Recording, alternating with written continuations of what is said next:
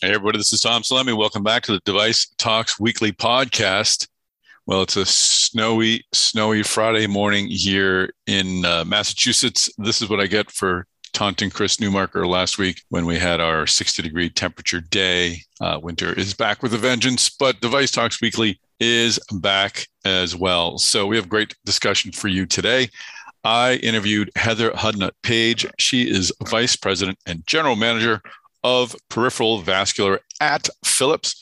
We're going to talk about how Philips is approaching its building of an image-guided therapeutic business. It's had some significant acquisitions, including Vesper of late. We'll talk about all of that. And we'll find out a bit about Heather's background and her interesting path into MedTech. Also very happy to have Chris Landon from Philips back. He is Senior Vice President and Business Leader of Image-Guided Therapy Devices at the company. Chris was on the podcast a couple of years ago, and he joins us for this week's Newmarker's Newsmakers. So great to have Chris Landon in the booth. Before we begin, I want to remind you that we're hosting our Device Talks Boston meeting May 10th and 11th at the Boston Convention Center. It's going to be a great day filled with professional development and networking opportunities.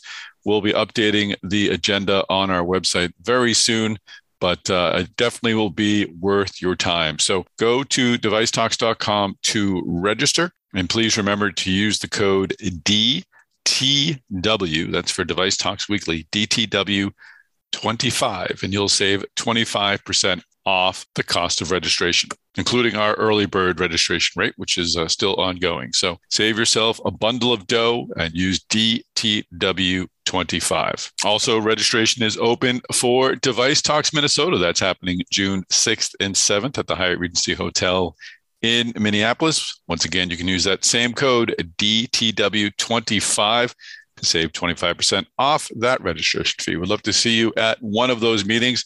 We'd love to see you at both of those meetings, but I don't want to get greedy. It'd be great to have you there. We will have exciting keynotes at both, exciting professional development and networking opportunities at both. So please do keep an eye on the agenda and plan to attend one or both of those events. All right, let's begin this week's Device Talks Weekly Podcast. All right, you ready for this? Ready.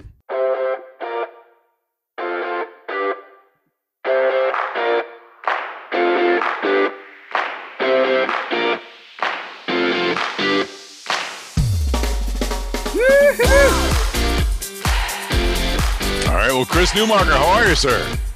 Good to be here, Tom.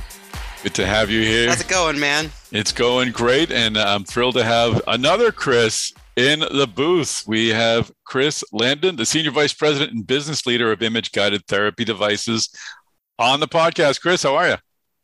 I'm doing great. Thanks for the invite, guys. And please, since there's going to be two Chris's here, please don't call me Little Chris. I can't handle that. What would you like? Do you have a nickname that we can put out for the thousands of people listening to this podcast? Any type of term of endearment you'd like us to use? Well, in multiple Chris situations, my friends just call me Landon. Here you go. We'll figure it out. So it's Newmarker and Landon today. That's what that's we're right. All right. I'll make it easy. We need to come up with an alliteration, just like Newmarker's Newsmakers. Actually, that sounds like a brand of soap or something. Newmarker and Landon,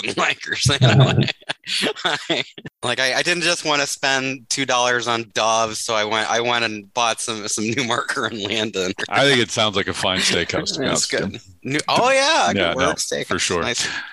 So I listened to the interview we did way back, and Chris, I've told you this when we got together, that you were one of the first episodes that we had that really kind of took off. It was like, holy crap, this guy knows people. And it really got a lot of interest on LinkedIn and a lot of plays. So thank you for that. Very kind of you to share your network with us. But my pleasure. And by the way, the podcast has absolutely taken off. It's got its own following. I've now become a big fan. In fact, I just want you to know, I brought my Device Talks survival kit with me to this interview. So I have my hot tub chicken wings. I've got my pumpkin sausage skewers. And just in case I need it, I've got my Klingon to English dictionary. Wow. awesome. So I'm guessing if we gave you the same quiz that we gave Paul Grandin the first time, you would have gone 3 for 3 with the questions. I probably would have done all right. It's awesome. You were the first guest that I asked how you found your way into medtech. I was surprised because I used to do it on a previous podcast I did. So your origin story was definitely interesting. I remember if you could just recount for us, like, how did you get into the industry? There was a video that sort of kind of caught your eye and really demonstrated to you the potential for medtech.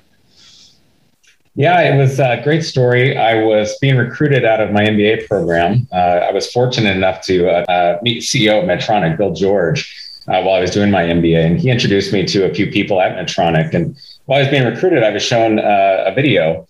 And it was a video of a patient who had been implanted with a deep brain stimulation device. And it turned out this elderly gentleman had in his career been a pianist and played at concert halls all around the world. And I just remember watching that video and that gentleman trying to play the piano while he was having his tremors and not being able to make any music at all. And once he turned on his device and those tremors kind of faded away, he was able to sit down and play a beautiful piece of music for a couple of minutes. And afterwards, the interviewer asked him how he felt about that. And all he wanted to do was express how thankful he was to be able to share his gift. And I felt like that was the spirit of what I was looking for in terms of fulfillment in my career, the ability to do something, not just to have a great career trajectory and a great opportunity to develop myself, but to give something like that to our customers, to our patients. I just thought that was very motivational. And that's how I got into medical devices. That was my motivation. That's great. That's a fantastic start. And I mean, we make a lot of that here in the podcast. We're talking about what drives us in medtech. But how are we overstating sort of the mission that a lot of people feel in this industry? I'm sure it's not 100%, but person to person that you talk to, I mean, is there a broader? Do people share your sentiments? Oh, I think so. In fact, funny enough, I was just having a conversation with someone this morning about the motivations of people that go into medical devices. And it's really not hard. You step foot into any one of these great companies that are building these great technologies, and you'll find people whose lives have been touched by either the technologies that their companies have made or technologies that other companies have produced. And I think that's what makes this industry so great is we all have a connection and a reason for being that goes beyond whatever the stock price is or whatever our compensation is. And it's almost universal. In fact, I just think it's something that just makes this even more special of an industry to be in. I mean, that's kind of that's one of the like really exciting things about this industry is that at its best. I mean, to think about the lives that we can improve and just how, I mean, I guess unfortunately there's so much room for improvement in healthcare, but it's also like a fortune that we can, do work to really, really improve this and, make people's just improve the quality and length of people's lives. I agree. And there is tons of room for improvement, but there's a great roadmap of future innovations coming our way that I think are going to just amplify the impact that medical devices and medical technology can have on patients. If you look at the history of medical devices, so many of the interventions that we as an industry have produced devices and solutions for have been acute.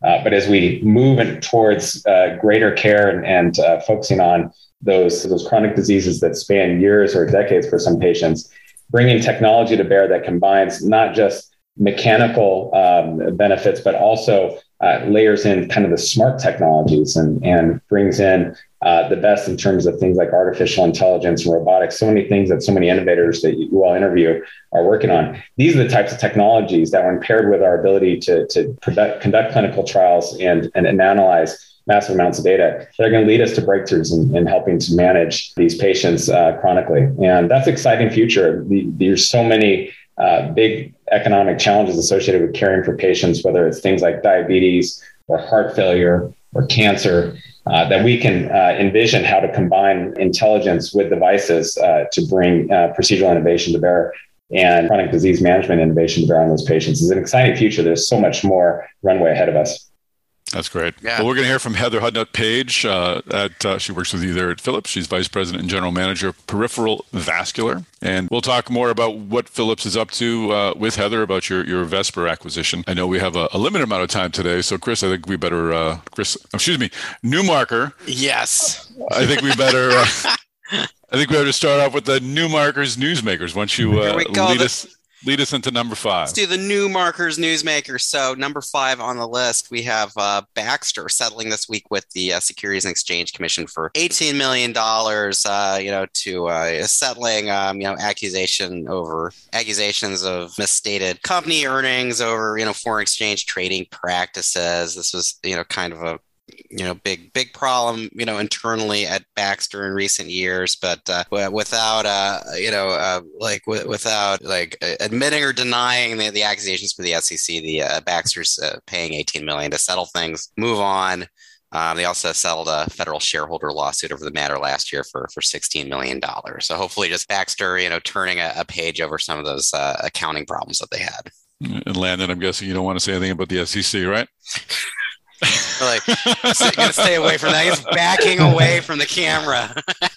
I'm backing away, and I'm going to be comfortable with that awkward silence. Totally moving along. What is number 4 on the Newmarkers Newsmakers? Well, this is more cheery news. We got FDA approved the next generation version of Medtronic's InterStim system. It's the InterStim X. This is implantable neuromod to treat overactive bladder or chronic fecal incontinence, non-obstructive urinary retention. But one of the really cool things about this new neuromod device is that's got a next generation of battery chemistry that's can offer more than 10 years of battery life without recharging. So just neat that you can get like this these are like all kinds of things that we used to turn to pharmaceuticals to treat, and now we can have like this neuromod device that can treat overactive bladder. We can put it in somebody, and this can last at least 10 years, and they're even saying in the low power mode this could last for 15 years potentially. Yeah, that's great. It's great technology. I'm familiar with that, having spent some time at Medtronic. And again, it just speaks to the innovation that happens in our world of medical devices. This idea that sometimes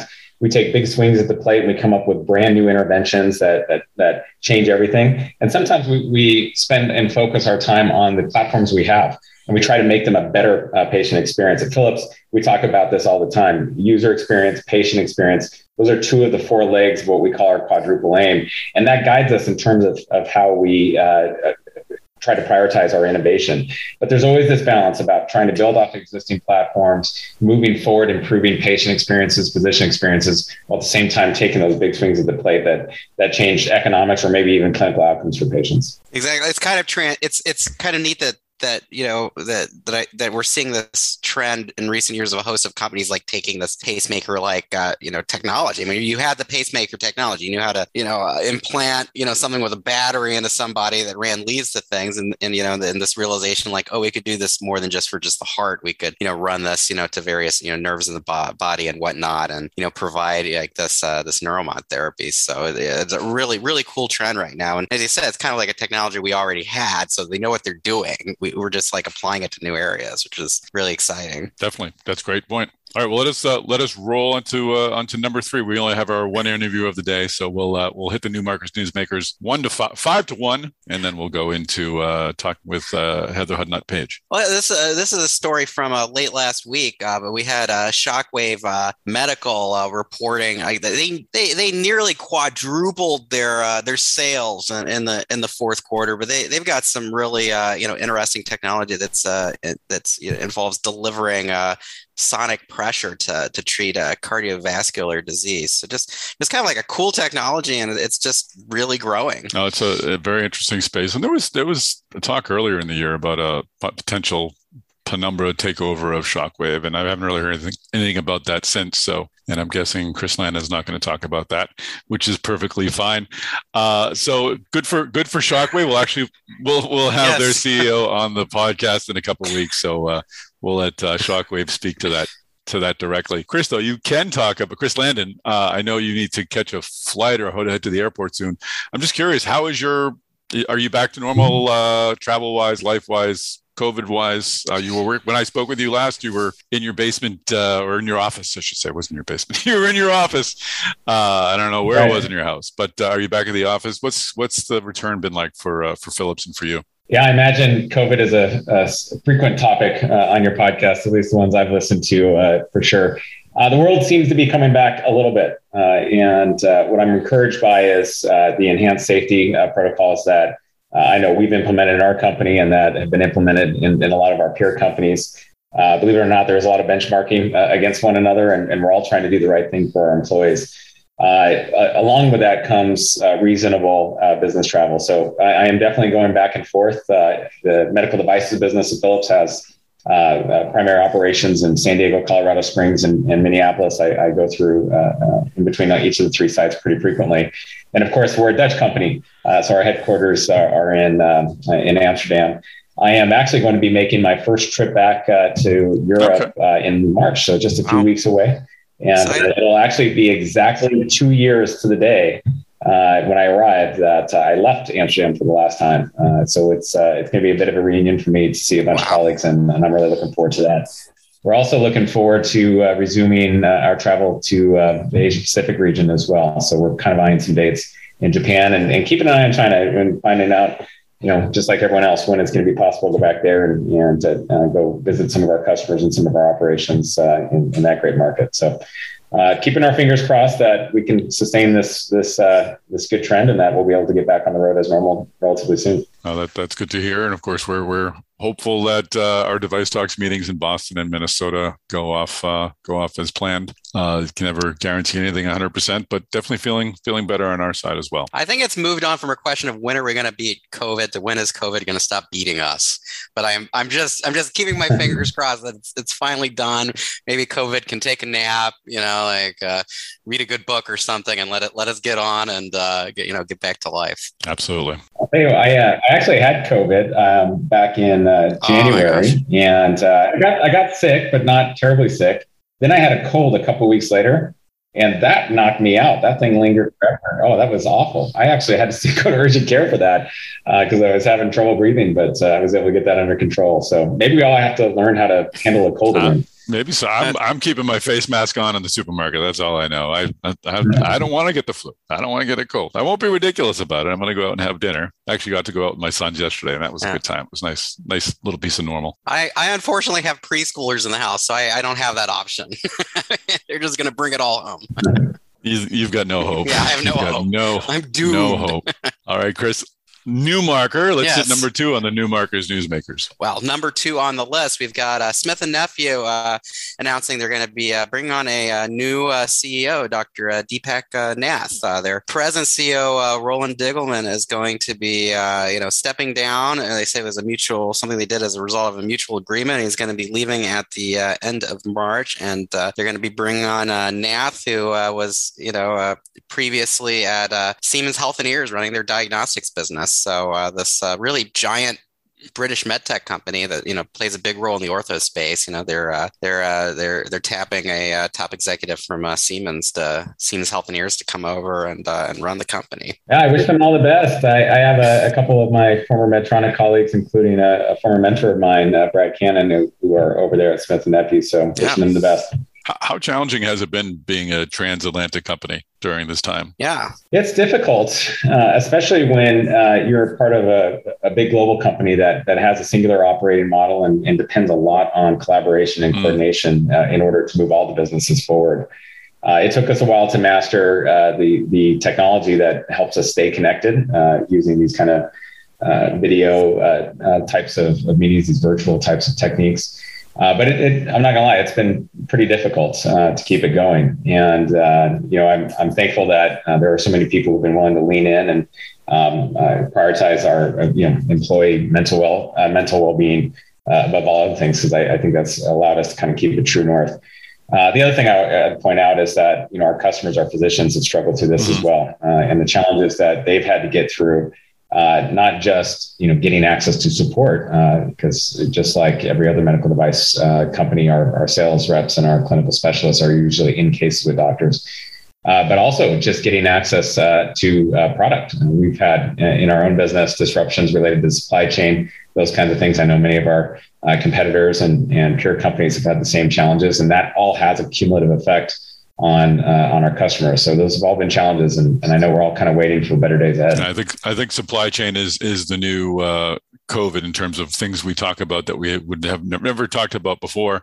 I had an interview just this week where I was with Spencer Stiles at Stryker, And he actually felt that things may start to ease up, at least for Stryker this summer, this fall. How are you feeling about things this year? Do you think we'll see things get a bit better? Yeah, for us on the disposable and implantable device side, I am optimistic. I feel like we're getting our arms around some of those challenges. Of course, we have a lot of chip-based, circuit board-based types of technologies, imaging systems, and that world's a lot more complicated, and the competition for supply is much greater. And so we're going to keep wrestling with those. This is one of the benefits of being part of a big organization like Philips, is that you can accumulate all of the needs across all of your businesses and bring that leverage to bear with your suppliers, and hopefully unlock some blockages through that. But keeping our fingers crossed. I mean, it's still kind of uncertain out there. I know the device industry groups have been kind of pushing the Biden administration to kind of, prioritize medtech more, and like some of all these supply chain, moves they're making. I mean, how hopeful are you about that? I don't have a lot of specifics I can share with you. I do know our own CEO, Frans van Houten, has met with different governments around the world to try to unlock some of this and prioritize medical devices and healthcare in terms of getting access to scarce resources. And I think that's something that, most of us in the industry can agree on is probably beneficial for patients and for markets. Fantastic. All right. Well, Chris Newmarker, let's wrap up the this week's Newsmakers. What's number one?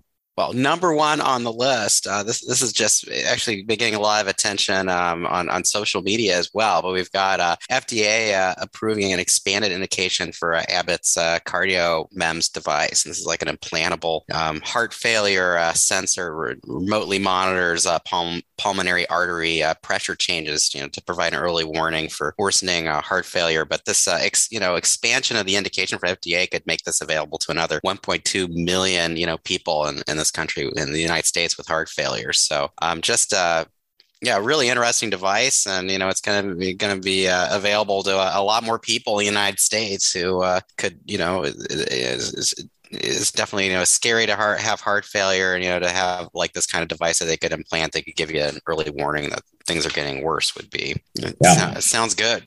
Well, Chris, it goes back to what we were talking about earlier in the future for medical devices, increasingly going into chronic disease. It goes without saying what a huge burden heart failure is, both in the U.S. and most other developed countries around the world. It is an enormous disease. It's extremely costly. It's very difficult to drive great outcomes just through pharmaceuticals alone. And so that you can bring smart devices to bear that produce data that help in the overall management of that patient. I mean, that's a great vision for the future. And I'm glad that Abbott was able to get their indications expanded. And I would also note this: it is not trivial to win those kinds of expansions, and the amount of time and investment that goes into producing data, working with your clinical researchers, and getting that out there into regulatory submissions. That's a massive amount of work, and it takes a lot of discipline and a lot of planning to get there. We've had CardioMEMS technology on the market. The initial approval was in 2014. And this is how long it takes to get those things done. So that's great news. We had a great discussion about MEMS technology on this week's Device Talks Tuesdays. It was brought to you by Millar, and they have some interesting tech and new sensors coming online. So folks who want to see that can go to devicetalks.com and watch that on demand. It's very cool that a technology that was originally used in jet engines is now being used in medical devices. It's just very cool. Absolutely. All right. Well, great list, Chris Newmarker. And now let's roll into our interview with Heather Hudnut-Page, Vice President and General Manager of Peripheral Vascular at Philips. Well, Heather Hudnut-Page, welcome to the podcast. Thank you, Tom. Great to have you here. Great to focus on Philips. So we'll talk again with Chris Landon, a different part of the show. And I actually listened to his podcast he was on. We had him on a couple of years ago. So this is a great opportunity to kind of catch up on where Philips has been, especially since your recent acquisition of Vesper. But before we get into all of that cool stuff, I'd love to find out about how our guests find their way into their industry. So what was your path in the industry? Are you one of those always wanted to be in healthcare people, or happened to find my way here and love it so much and never left people? I would say I more always wanted to be in healthcare. My undergraduate degree was in economics, but my undergraduate thesis was on product line management in hospitals. And I really wanted to put together my interest in business with my interest in healthcare. So my first job actually out of undergrad was actually at General Mills, where I was the marketing manager for brownies and muffins. Very exciting job. Yeah. That sounds awesome. Oh, I happen to love brownies and muffins. Well, they're good. They're really good. It was a great job. Actually, quality control is tasting your own product. So my job was much better than the tuna helper job, but very fun. That's a tough job. Yeah, but I really loved marketing. And so I went back after working at General Mills and went to Kellogg to get my MBA and focused on healthcare. Mm-hmm. And out of Kellogg, got my first job really in the medtech space, which was at Medtronic. It was actually the second year that Medtronic was hiring people with MBAs, came in kind of at the ground level within the MBA format at Medtronic and ended up spending 24 years there. So just going back on that decision to go to Kellogg, did you know while you were selling brownies and muffins that this was not right for you and you definitely wanted to find a way to healthcare? What sort of led you to sort of make that course correction? I always love to learn about those moments. Yeah, no, I really wanted to connect my interest in healthcare with my interest in business. So even as I went to General Mills, I went there with the opportunity to really get smarter on marketing. Mm-hmm. You know, I came from a liberal arts college. I went to Colorado College. And so I really wanted to become smarter in marketing. And for sure, General Mills got me started that way. But my plan had always been go back to business school and then try to make that move into the med tech space. Excellent. And you mentioned you got the job at Medtronic, which is a great place to start. I wasn't aware of, were they not hiring MBAs before that, or was that a specific program that they had set out? Yeah, it was the second year that they brought MBAs in. So we're taking ourselves back a number of years now. But yeah, it was their opportunity to start bringing in kind of up and coming marketing talent. Okay. And so there was a group of us that were brought in. I think there were 10 of us. And now it is part of Medtronic's process. They hire people every year out of business school. What was that like? It sounds as if then you were sort of the marketing business people coming into a company filled more with engineers and product development types. Am I envisioning that correctly? You've got it. That's exactly correct. Yep. And so it was, I would say it took time to really transition to that, but really a fun environment. I joined Medtronic when it wasn't even $1 billion company. And so a lot of growth, a lot of learning. And like as I mentioned, I ended up being there for 24 years. So that's amazing. Lot of change over that time as well, but with opportunity. That's great. What were a few of the high points while you were there? So the projects or businesses that you're working on that you'd like to highlight? Yeah, well, I started in pacing, actually bradycardia pacing, and launched some pacemakers, and then went from there into perfusion, which was a really challenging business, but a really exciting business. And at the time I was in perfusion, not even a year in the perfusion business, the company acquired a technology called the Octopus from Utrecht University. It's a tissue stabilizer for beating heart surgery and really started the beating heart market. So a super exciting opportunity. I was pulled in to lead marketing for that. And we took it from really no patients getting beating heart surgery to, hundreds of thousands of people getting beating heart surgery today. So really an exciting opportunity to really build something from the ground up. And then we also then created, coming out of that acquisition, we ended up creating a business that was called Cardiac Surgery Technologies, which was all the new space in cardiac surgery, minimally invasive cardiac surgery. And they literally put a wall up in the company, in the building, so that we would act like a startup. They wanted us to not worry about all the requirements of the organization and to go fast. Interesting. In fact, our mission was to go fast. Like a cheetah. We all had cheetahs on our desk and go fast. The fast will eat the slow is what they said. So those are some of my high points. I also spent some time in philanthropy. I actually went into corporate and led a big non-communicable disease initiative focused on bringing together people, products, and philanthropy, and spent time all over the developing world in Africa and India and Latin America and China. So really exciting opportunities while I was at Medtronic. I saw that part of your resume. I wondered how that transition happened. Was that an area you wanted to pursue and just sort of move away from marketing medical devices, or? Yeah, that's a really interesting question. I was asked to do an analysis. This is now at least 10 years ago, 15 years ago.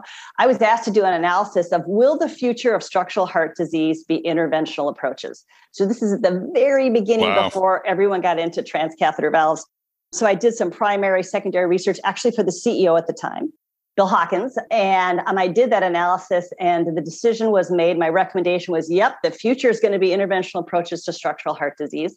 And they reorganized the company. So they put the vascular division together with the cardiac surgery division to create cardiovascular. So then I led strategy for that new organization.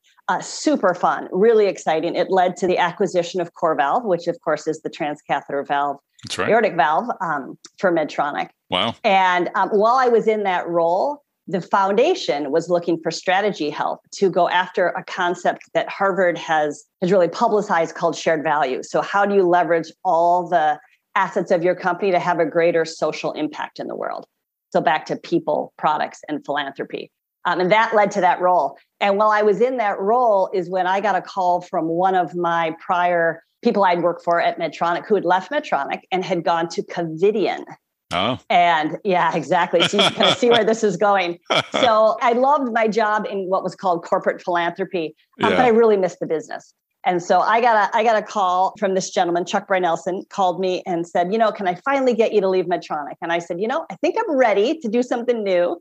Left, went to Covidien, led marketing for their interventional lung solutions business. And within 2 weeks on that job, it was announced that Medtronic was acquiring Covidien. Yes. So I've been at Medtronic for 20 years, left, and then was acquired back. Every time you think you're out, they pull you back in. That's fantastic. Exactly. So let's talk about the move to Philips. How did that come together, and what was appealing about that opportunity? Yeah. So while I was back at Medtronic, I got a call from one of my prior, again, someone else I'd worked for in the past, a guy named Chris Berries. He called me and asked if I would come help him. He had just joined Philips, and Philips had just recently acquired Volcano. And they were trying to think through their next move in the devices and therapy space. So he called me and asked if I would be willing to come in and really lead strategy to think through, how do we take Philips from this just amazing innovation imaging company deeper into devices and therapy. Mm-hmm. So I came on board with Philips. Super exciting opportunity to really think kind of ground up. How do you expand this company to go beyond imaging into more of the device and therapy space? So I joined in 2017, came in as a strategy leader, led strategy and marketing for image-guided therapy devices. During that time, the acquisition was made of Spectranetics. And after being in that job about 6 months, I then moved into leading the peripheral vascular business. So yeah, exciting time. That is great. So how different are the cultures between an imaging company and a therapeutic implant device company? Is there a big difference? Yes and no. So no, in the sense that Philips, just like Medtronic, completely focused on innovation, right? And continuing to innovate the procedure for the purpose of patient care and advancing patient care. So from that perspective, really, really not that different. I would say structurally, the company is a little bit different in the sense that Philips is very corporate driven. And so has really great corporate vision that permeates through all the businesses and very kind of corporate led, while Medtronic is very business unit led. I would say Jeff Martha has even taken it further on that path. So that is a little bit different than in terms of culture, but both companies completely focused on advancing patient care and innovating to improve globally how patients are cared for, both in developed countries and developing countries. And what does the development of image-guided therapy, what does that look like? Is it just a pairing of an imaging system with an implant that is delivered with the use of that imaging system? Is it that simple? Talk a bit about the pairing and the strategy and what Philips hopes to be in this regard. Yeah, so it's a little bit of both, I would say, right? Part of it is really creating smart devices that are well connected to the imaging. Some of it is expanding both the imaging portfolio and the device portfolio to, again, expand care. So lots of work around artificial intelligence, augmented reality. How can you think about providing more tools for a physician to be able to better control and give more precise treatment to their patients? One of the things that's, I think, unique about Philips is that we're the only company that has imaging and therapy. So that combination is really powerful. And then as we innovate, really pulling those pieces closer and closer together. For instance, one thing we're really focused on is radiation exposure and how do we minimize radiation exposures. IVUS, which is the technology that was acquired in the Volcano acquisition, is really focused on how do you see inside a vessel and minimize the need for radiation for the angiogram and angiography. And we're continuing to innovate, thinking about EVIS, so extravascular ultrasound, being able to see inside the body and see inside vessels and minimize the radiation exposure. Mm-hmm. So really continuing to think about how do we expand imaging to guide more of that treatment. We often say decide, guide, treat, and confirm. We want to help physicians do all four. And the imaging plays a really critical role in that. That's terrific.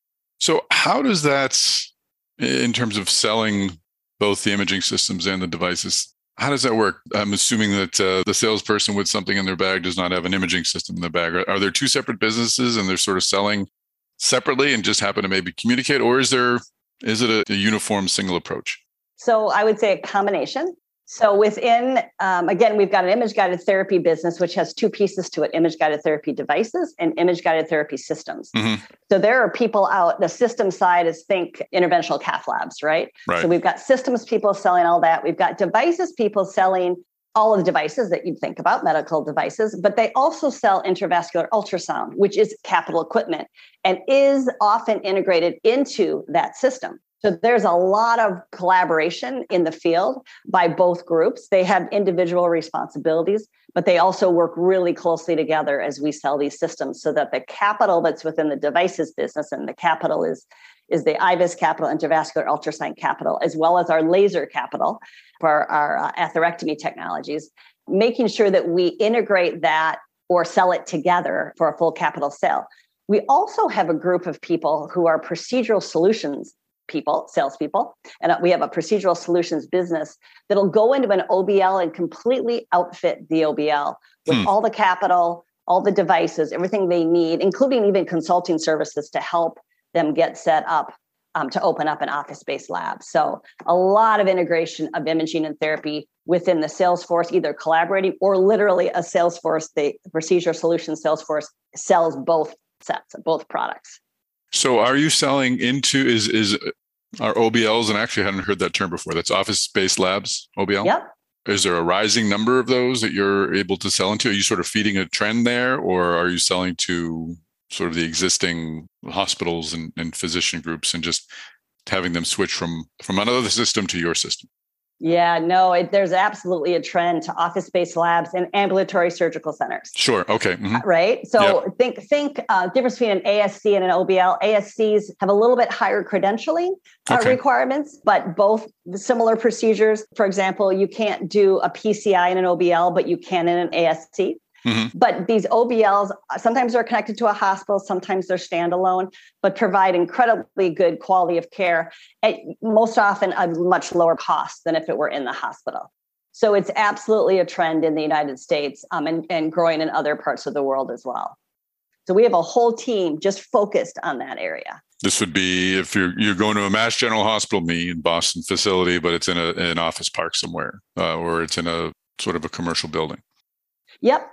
Yeah, but they're fully outfitted, cath labs. They have. And so that procedure solutions team is selling ultrasound, CT scanners, MRI, not necessarily MRI, but CT scans, ultrasound, certainly all of the kind of an interventional cath lab. They're fully outfitted. They're actually impressive places.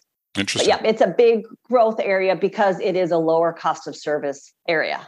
Well, let's talk a bit about your growth. You mentioned the acquisition of Volcano and Spectranetics a little bit, closed on Intact a couple of years ago. Let's talk about sort of those three and what business that kind of built. And then I want to get into your most recent acquisition of Vesper. So how are you building through acquisition? Yeah. So as I mentioned, the way Philips really got into the devices space was with that acquisition of Volcano in 2015. And with that provided intravascular ultrasound, as well as physiology and a mechanical atherectomy technology. When I came in, that's what was in the portfolio. We then acquired Spectranetics, which moved the organization even further into the devices space. So that added 3 or more treatment space. So 3 coronary products, 5 peripheral vascular products, and 4 heart rhythm management products. So Spectranetics grew the business by about 40% in terms of the significance of that acquisition. Yeah, really, really exciting acquisition. In the meantime, obviously, as we acquired Volcano and acquired Spectranetics, there was lots of organic work happening at the same time, which, of course, we then picked up and continued to expand on. Most recently, as you mentioned, we acquired Intact Vascular in September of 2020, a really interesting technology, very much focused on an unmet need in the market. Part of treating arterial disease is the use of balloon angioplasty to open the vessel. And part of that process of opening the vessel often creates dissections in the vessel, so kind of vessel flaps. And if those are not treated, they can lead to thrombus, restenosis, future procedures. So what IVUS does is help identify those dissections. So you can see them on an angiogram and using angiography, but IVUS really gets you inside the vessel to see those dissections. So when you see a dissection, then you can tack that dissection with the TAC endovascular system. So when you think of a TAC, think of a really small stent. It's a scaffold, but it doesn't have the same radial force of a typical stent. So it's not as invasive on the vessel. It just tacks up that little dissection and helps make sure that you get continued flow. We've had fantastic data that's been presented called TOBA, is the whole series of data out there on both above the knee and below the knee use of the TAC system. So really exciting technology added to our portfolio, a beautiful combination of IVUS and then identifying where these dissections happen and then what to do about them. And then the most recent acquisition was the acquisition of Vesper Medical, which we closed on in January, so just 6-8 weeks ago. And that's another really exciting opportunity for us. This is then on the venous side. So Intact Vascular was on the arterial side. Vesper Medical is on the venous side. And here's an area of disease that we've been really deeply involved in from an IVUS perspective. Mm-hmm. So again, intravascular ultrasound is used to really see inside the vessel.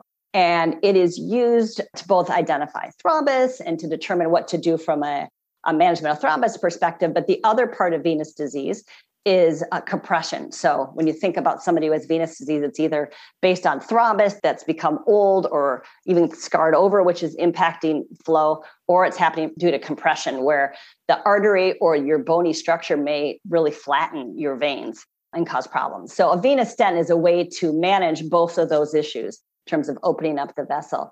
And IVUS has been used for years to see what you should do and how to best place a stent. So we've been kind of keeping our eyes and ears open for a venous stent. We're super excited about Vesper Medical. It's a combination of 2 stents, 2 stent designs. One is the Duo Hybrid, the other is the Duo Extend. And this unique combination is like strong where it needs to be strong and flexible where it needs to be flexible. So as you think about, most of these stents are happening kind of in the pelvic area, and we've got bony structures. And so it needs to kind of be strong at the top and more flexible at the bottom. And this technology really integrates that very unique management of the stent.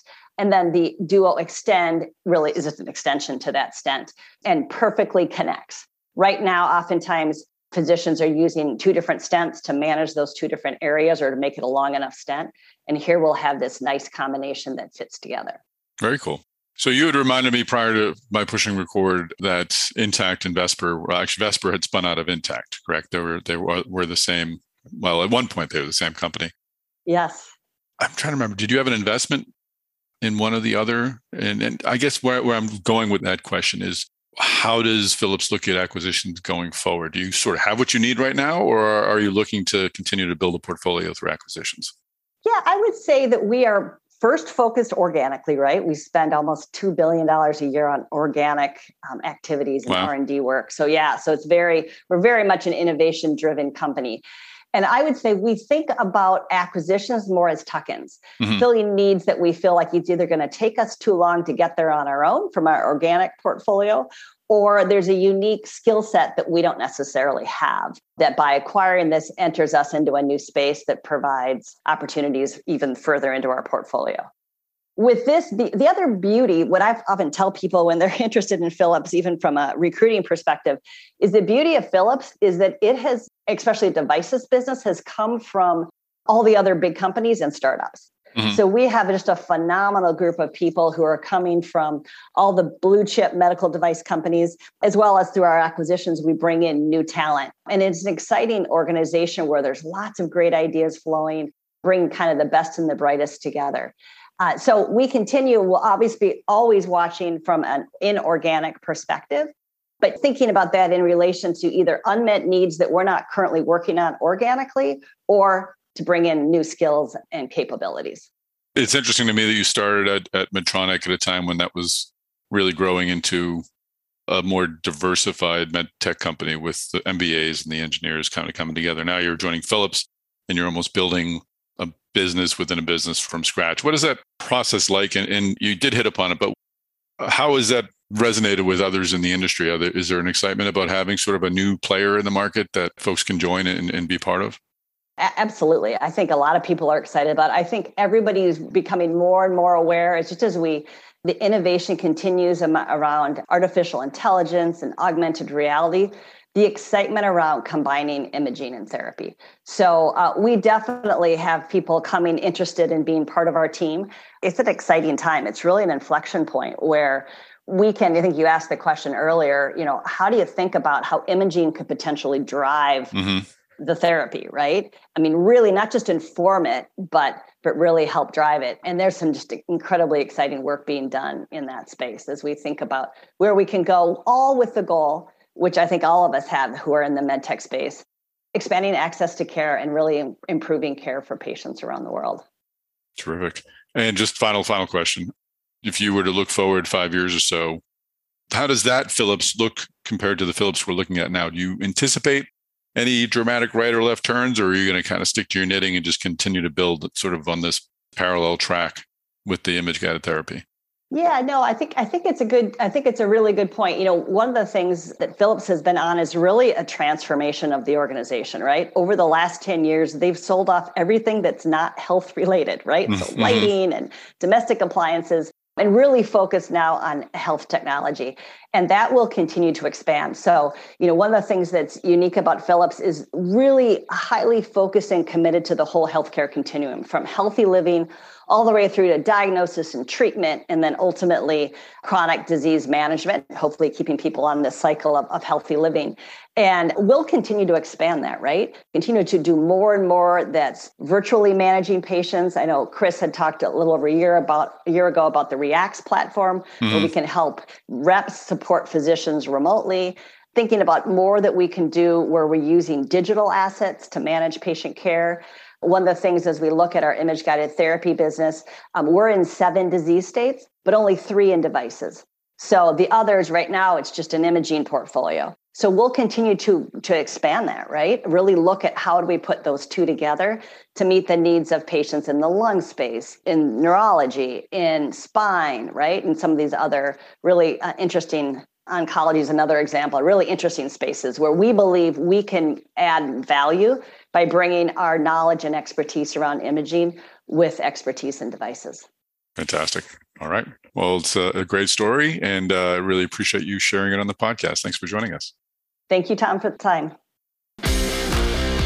All right, and we're back. Let's wrap this up, Chris Newmarker. Before we do that, though, and get into social, I did want to give Chris Landon credit for his other first on the podcast interview we did with him 2 years ago. You were the first to join us in our fight against pumpkin sausage, Chris. So yes, you took a stance. The war continues. I don't know if we've won yet. I don't even know if we've made progress, but we will continue. We will continue to fight. We will fight. So, all right, Chris Newmarker.